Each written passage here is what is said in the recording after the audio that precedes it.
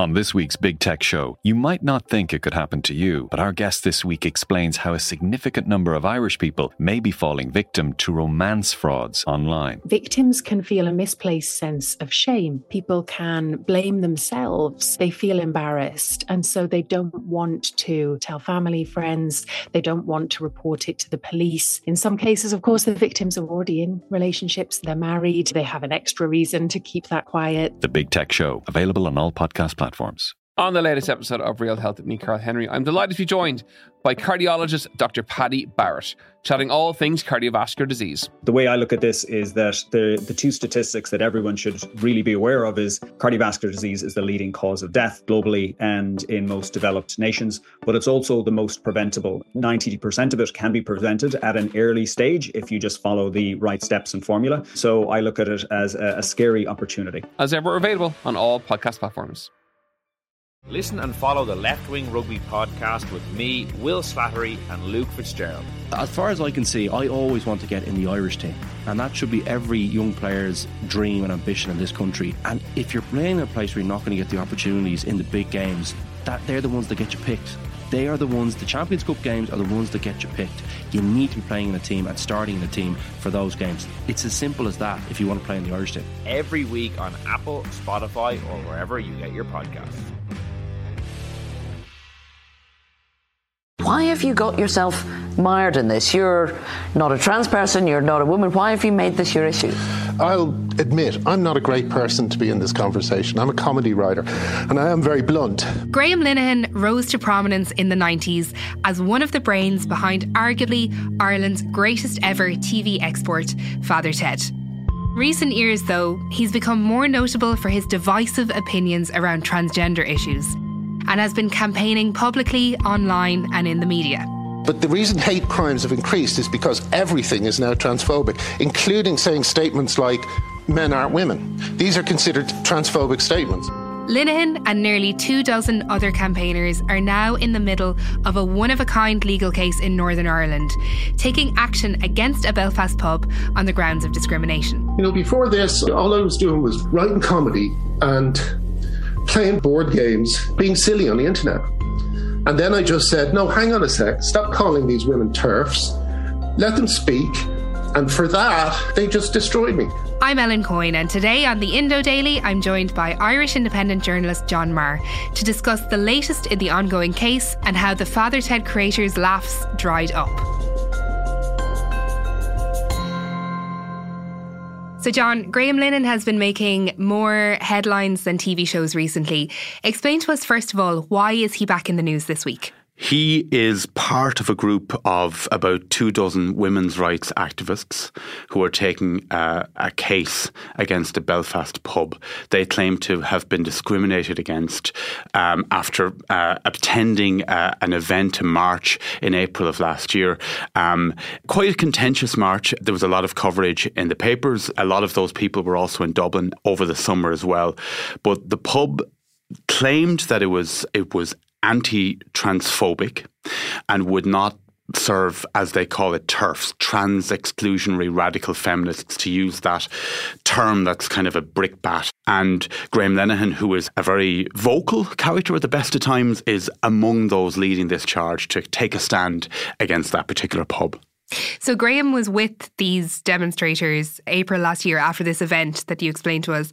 They went into the pub, had some food and some drinks, and their account is that they were asked to leave by staff because they were TERFs or they were transphobic. Yeah, and of course social media had played quite a significant role in this because these events, including the one in Dublin, had been heavily publicised in advance. So people on all sides of that debate were saying, on the one hand, this is great, let's go out and support them. On the other hand, make sure if you're a local business, do not put them up, do not give them meeting rooms, show us your support. So it just became very kind of polarised, and it came to a head in Belfast. I mean, according to Graham Linehan, that word TERF was thrown at them, and they were, I think, 90 minutes into their meal, and they were told, we want you to leave, we're not comfortable with you here. Not just him, but the other people as well, pretty much all of whom were female. It's a really interesting case. I know that the solicitor who's representing Linehan, and I think some of the other activists, Simon Chambers, has been giving some interviews about it. And he seems, now I know a solicitor would say this anyway, but he seems quite confident that they do have a strong case and that they are likely to win. Why is that? Why is he so confident? Well, a direct quote that he gave to the Belfast Telegraph is because gender critical views are protected under equality legislation. And that's the central plank of this, that this is all about equality. And I suppose that, you know, that's something that trans rights activists would say repeatedly, that we are looking for equality. So you've got this group of people saying, well, we also want equality. Why should we be asked to leave somewhere on the basis of our opinions? There was a judgment in the UK in 2021 that ruled in favour here. To read a little of it, an employment tribunal judgment found the belief that sex is binary is, quote, worthy of respect in a democratic society and, quote again, must be tolerated. A case called Forrester versus Centre for Global Development Europe. It's very interesting because in the UK and in recent years in Ireland, it's a very heated debate. On one side, you have people who say that members of the trans community are vulnerable, they need to be protected, they're entitled to certain rights. And then at the other side, there seems to be a perception that the advancement of rights for trans people is a threat to the rights of cisgender women. So it seems that as this debate intensifies, this case is going to become about much more than your right to sit in a pub. It's kind of a cause celeb, maybe. I think that is absolutely the case. And Graham Linehan, for many years now, has attracted all manner of publicity. He is a very significant public figure, whether he wants to be or not. I mean, he might argue that he wants to be just regarded as a writer of great comedic television. But absolutely, when he is centre in a story, the news follows. And I think this will rumble on. And he is also a master publicist himself. And I think it's going to be a big deal. There's probably people who are listening to this who can't understand why a man that they understood as the writer of the beloved Father Ted is in the middle of a case about transgender rights. So we might try and help people understand exactly what happens. So John, can you take us back maybe to the start of Graham Linehan's career?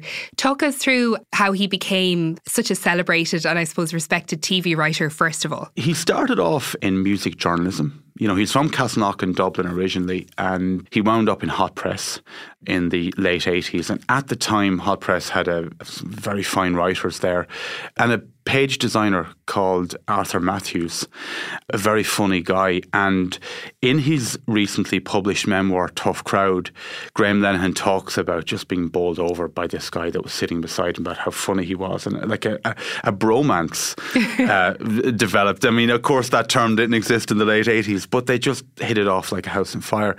And Linehan always was drawn to comedy, probably more so than music in many respects. And like a lot of Irish people of that generation, London came calling. It just seemed that this is where you need to go if you want to pursue that. And he convinced Arthur Matthews to join him over there. So I asked Arthur to come over and he amazingly said yes, which is about the luckiest aspect of the whole thing, because if he'd said no, I'd still be interviewing the drums, you know. But we lived together for 4 years, writing on a really cheap rent.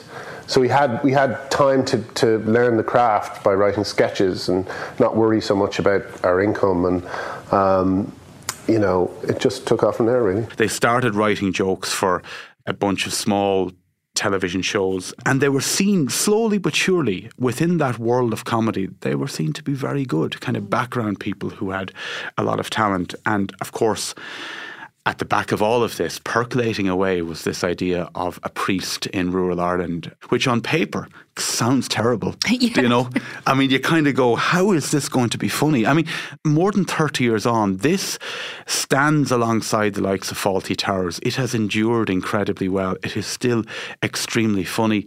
And I suppose it was the two of them, Matthews and Linehan together, that had different comedic interests, but they were able to create this cast of characters, not just Ted and Dougal and Mrs. Doyle. Mrs. Doyle. How could I forget with all her demands to drink tea? But Bishop Brennan and all those incredible kind of priests that were there. What are we watching? We're looking at the sports day. Lots of young fellas running around in shorts. That's the kind of thing you like looking at. And I bet you like that too. Well, you're probably imagining what they'd look like without shorts. You're sitting there imagining that with a big smile on your face. You dirty fecker. I wrote about his book when it came out at the end of last year, and the first half of it is enthralling. It is so interesting to where he takes us on this journey, particularly in the making of that show. And he's quashing a lot of myths. I mean, one myth that continues to persist is this idea that RTE turned it down. Yes. It was never ever offered to RTE. They always looked at Channel 4 because Channel 4 at the time was considered the very best place to place comedy. I mean, there are a lot of people that were not born when those Father 3 Ted seasons was out, were yeah. that adore it and get it. And it has stood the test of time remarkably well. And that is largely down to how good this guy was at comedy. He really was special. Yeah, and like as you said, it was only 3 seasons long, but it's endured for decades. It's widely regarded as probably one of the most successful comedy sitcoms of all time. Yeah. It is absolutely hilarious. Graham Linehan did continue to work in some TV projects. We know he went on to be involved in things like the IT Crowd, which is excellent. But as the writer of Father Ted, he was kind of set for life to have this incredible reputation and to be very well respected. But things turned then. Can you kind of help maybe particularly people who might not spend a lot of time online to understand what happened? Yeah, and it's quite a tricky one to talk about because even before Graham Linehan really enmeshed himself in this trans debate, he was quite a provocative, volatile figure. And I found that myself on a personal level, because about 10 or 11 years ago, I wrote a profile of him for the Irish Independent. The reason was he had worked on a sitcom called Count Arthur Strong. Right. And if people don't remember that, well, they're not alone. It kind of disappeared. It was very badly received by critics as well. But he took criticism of it very sensitively. And at the time, he took to Twitter, which he was wont to do, and, you know, lambasted me. I'd never met the man before, and he just, you know, he had about 500,000 followers at the time. And it was the first and probably only time that I felt what a pylon is like, and it was really unpleasant. You know, people were going, you know, this guy should be fired, we're going to contact your boss, you know, you're a disgrace, you know, nothing, all this kind of stuff. And it was like, I was having people that I hadn't spoken to for years contact me to say, are you okay? We're just seeing this kind of breakdown. So before all of that, he was a flinty character and a challenging person. And he kind of wrote about that in the book as well, that even in the early days, you know, he could fall out with people. Famously, he fell out with Arthur Matthews, you know, which was a huge shame considering how close they had been. And it was, by his own admission, his own fault. So he kind of could accept that. Tell me more about that row with Arthur Matthews, because they were quite the duo before that. They really were. And just to quote from his book, he describes Matthews as the man who altered the course of my life. And later says, Arthur never said a thing out loud that wasn't funny. I realised quickly that he had the spark of the divine in him. So there was such a strong friendship and working bond as well. The problem was that after Father Ted, with this incredible success, they were looking, what do we do next? And what they did next was a show called Hippies, which Arthur Matthews seemed to be really keen on, and Linehan not so at all. And Linehan walked away from it, and that was the sundering of that friendship from that point on. And for instance, you know, a lot of people think that the two of them worked on the IT Crowd together. They didn't. And years later, they never really re-established that friendship. And in the book, he consistently talks about his propensity to kind of damage friendships or whatever. So there's this sense of owning it to a degree, but also this feeling that what they might have achieved, and that's one of these great what ifs, what they could have done together. There was even talk about what would have been likely a really lucrative Father Ted the Musical project to go on the West End. I mean, that could have set him up for life. And that can't happen, because after our man decided that he was going to get involved in this very kind of toxic debate, he was, by his own admission, effectively cancelled. So nobody wanted to work with him, including the backers of Father Ted the Musical. I mean, a lot of people say that the language you've used, some of the dismissive terms that you've bandied about, have actually increased the toxicity of this debate. Can you give me an example? Yes, I can give you several if you want. So what about comparing people in the trans debate to speaking out against Nazis? I mean, that's pretty extreme. Well, there's a couple of parallels. One is that at the moment, children are basically being experimented on with puberty blockers. For instance... come on, you're not seriously trying to say that children going to the doctor and saying that they're worried about their gender is akin to children being experimented on in Nazi concentration camps? I'm afraid I am. So tell us about how he did get involved in this transgender row that, by all accounts and by the sounds of his book, totally derailed his life and his career. It all began with an episode of the IT Crowd called The Speech, where effectively transphobia is used as a joke. I'm not from Iran.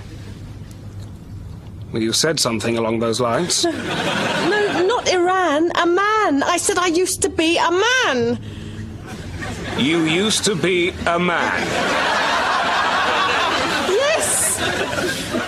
And the backlash continued years later. Linehan, who was always drawn to the rapid-fire world of Twitter, takes to Twitter to kind of not just defend the show, but also to kind of wade into this very complex discussion. And, you know, as we all know, Twitter is not a place for nuance. At the time when he would have got involved initially, it was limited to 140 characters per tweet. And he immediately aroused anger and upset among a lot of people. But rather than kind of take a step back from that and go, okay, maybe I need to have a think about this, or maybe I need to engage in them, he just doubled down, dug his heels in, and, you know, could be very aggressive on the platform, to the point where he was eventually thrown off Twitter. Yeah, and I think that's important to say, because there might be people who have different views on this very complex, very emotive issue who would share views. But I think the point that you're kind of making there with Graham Linehan is that he was saying things to the degree that he was being banned by the social media platform. Oh, absolutely. I mean, so horrific. You couldn't repeat them here, for instance, for libel reasons as much as anything else. It was really ugly and unpleasant. And, you know, people who even approached him on the platform in what they might have felt was a modest way could be really scorched by him. And again, you know, with so many followers, when you've got somebody who's seen as a figurehead like that, everybody else piles in as well. So it's not just one person kind of disagreeing with you vehemently. It's a whole tribe, essentially. And, you know, it has to be said, there are a lot of people that are very supportive of his views and see him as a hero. Mm-hmm. And on the other side, there are people that abhor the way he has behaved. I mean, I suppose one characteristic of all these difficult debates, and there are so many at the moment, is that often there's very little middle ground. You know, there's little reasoned debate on both sides of all these arguments. You've got people who are unshakable in their belief that they are correct. And I think that's a fair assessment of how he is on this particular debate. And why? Like, why did he do this? I suppose if you're of that view that the advancement of the rights of trans people are a threat to women, that kind of seems like a campaign that a lot of women in the UK were leading by themselves. I'm just kind of struggling to understand, like, why is this his fight? Well, the second half of his book, so well over 100 pages, he goes into a lot of detail about why he's taken on this. He claims he did it primarily for his family. And to quote him from an interview he gave to the Times of London last year, "I did it for my wife and daughter, even though we broke up. I did it for them and I'd do it again. I don't think I'd have been doing my job as a father if I hadn't been fighting against this stuff. I don't want my daughter to go into college and have a male-bodied person whose story she doesn't know in the toilet with her. She cannot object to it, so I had to take that fight on for her." He feels that he had a public platform, and a lot of women, as he puts it, were afraid to couch similar views for fear of being cancelled. And his own assessment of himself is that he is willing to take on this fight. He is willing to step up alongside people like J.K. Rowling, very famous people, and argue, as he puts it, against the cult of trans ideology. Again, these are his kinds of terms. It's such a loaded subject that even the choice of words we use can be interpreted different ways. So I want to be careful there to try and remain as neutral as possible. But he sees it as his calling, essentially. And like, I would step back and go, you had the potential here to make millions. I mean, he made a lot of money initially, but, you know, he's upfront now about saying he's broke. There were so many opportunities that he squandered. Like, one of the things in the book that really struck me was that in the US, he was approached, again, this is about the best part of 10 years ago, to work on a new project that was going to change the world, so to speak. And he talks about what it was. And then they go, we don't want you. When he gets into the trans debate, that show turned out to be Only Murders in the Building for Disney Plus, which has become this massive sensation. So you can imagine, if you're asked to kind of write for this thing that's now a global success, I mean, you're going to be a millionaire. You don't ever have to work again after that. And aligned with that, if he hadn't got into this world, Father Ted the Musical absolutely would have happened. And it could have been a huge success. So he lost a lot of money, he lost a lot of work opportunities. Yes. According to him, this also led to him losing his marriage. Yes. We have not heard the perspective or side of his wife on this. You say you're going to, you know, you've decided to fight this, but it must feel like a lonely place and it must hurt and it must mess you up. Yeah. You know, they took everything from me, you know. Like what? What do you mean? They took my family, you know. You would think when you're looking at what this campaigning, if you can call it that, has cost him, I think a lot of people would say that it certainly hasn't been worth it. But he's saying the opposite. He is, but I wonder deep down, does he really feel that? Like anybody, you kind of put yourself into his shoes and you think, he's lost everything. It's kind of astonishing. And there's a sense that if you've lost everything, do you then publicly say, well, I really regret everything I've done? You know, probably not. You just double down. He's shown time and again, that's what he does. He doubles down. This Belfast pub case, he's doubling down on that. If that had happened to me, for instance, back in April of last year, I probably would have been very annoyed to be asked to leave the pub, but I probably have got on with my life after that.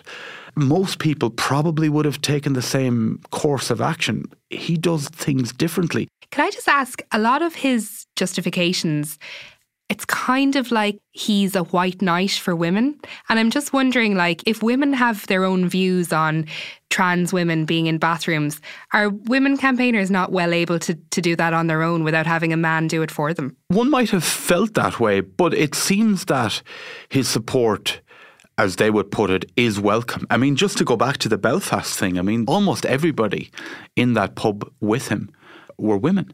And I suppose they see him as a man standing up for their rights. And as they would see it, they wish more men would do the same. And I think that's how he sees it too. And something that emerges in the book, he has a major chip on his shoulder about what he sees as his colleagues abandoning him.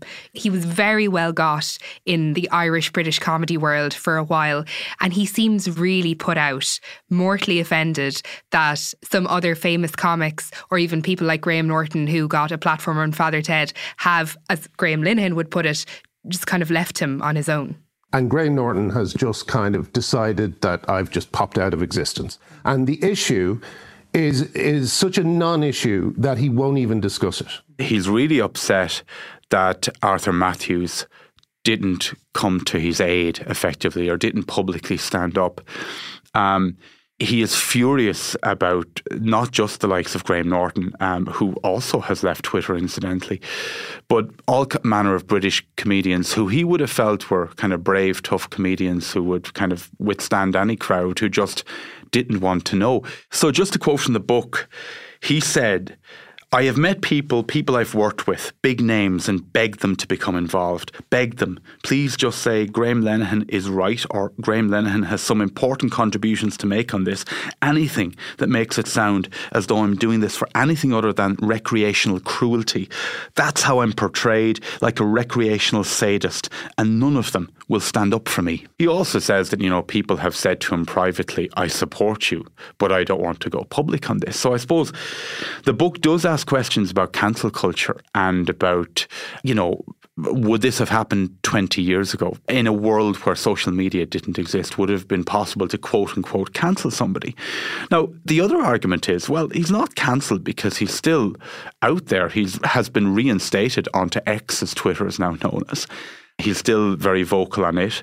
Intriguingly, the book sold badly. Like very badly, because at the time it got a massive amount of publicity, and you kind of feel that with that sort of publicity it's going to sell in the tens of thousands. Like it sold less than 1,000 copies in Britain in the first week, which was considered a disaster. And then when it goes into the trans thing, I'm kind of going, God, this feels like I'm being beaten over the head with this. It feels like a polemic, and my interest waned in it. And I did think, what a tragedy, because he's not a particularly old man. There's a lot of life left to live. There's so much potential there. And you kind of wonder, in this world that we're in now, you kind of wonder about shifting sands. Is there going to be a sense where people are rehabilitated? Is there a backlash against what's seen as wokeism? Like, is there going to be a second coming? I wouldn't necessarily put it past him. Who knows? But he might be his own worst enemy.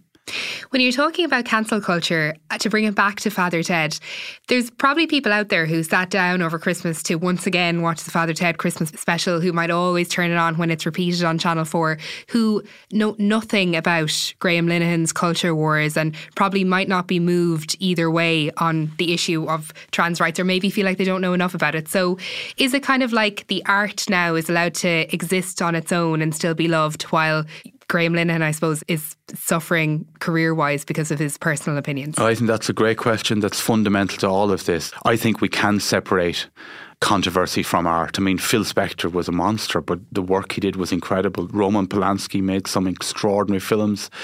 I think we have to do that. And certainly when I look at some of his work, not Count Arthur Strong, I hasten to add, but the IT Crowd and Father Ted, like, despite seeing them umpteen times, I still find it hilarious.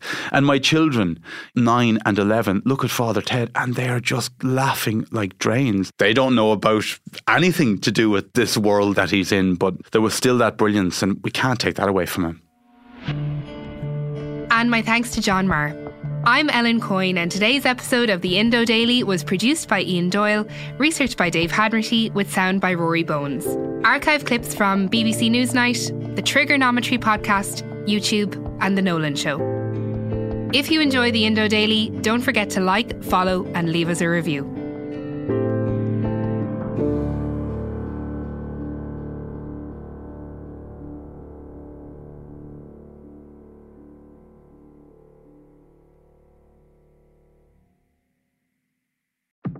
Remember, you can stay up to date on the latest news with the Irish Independent WhatsApp channel.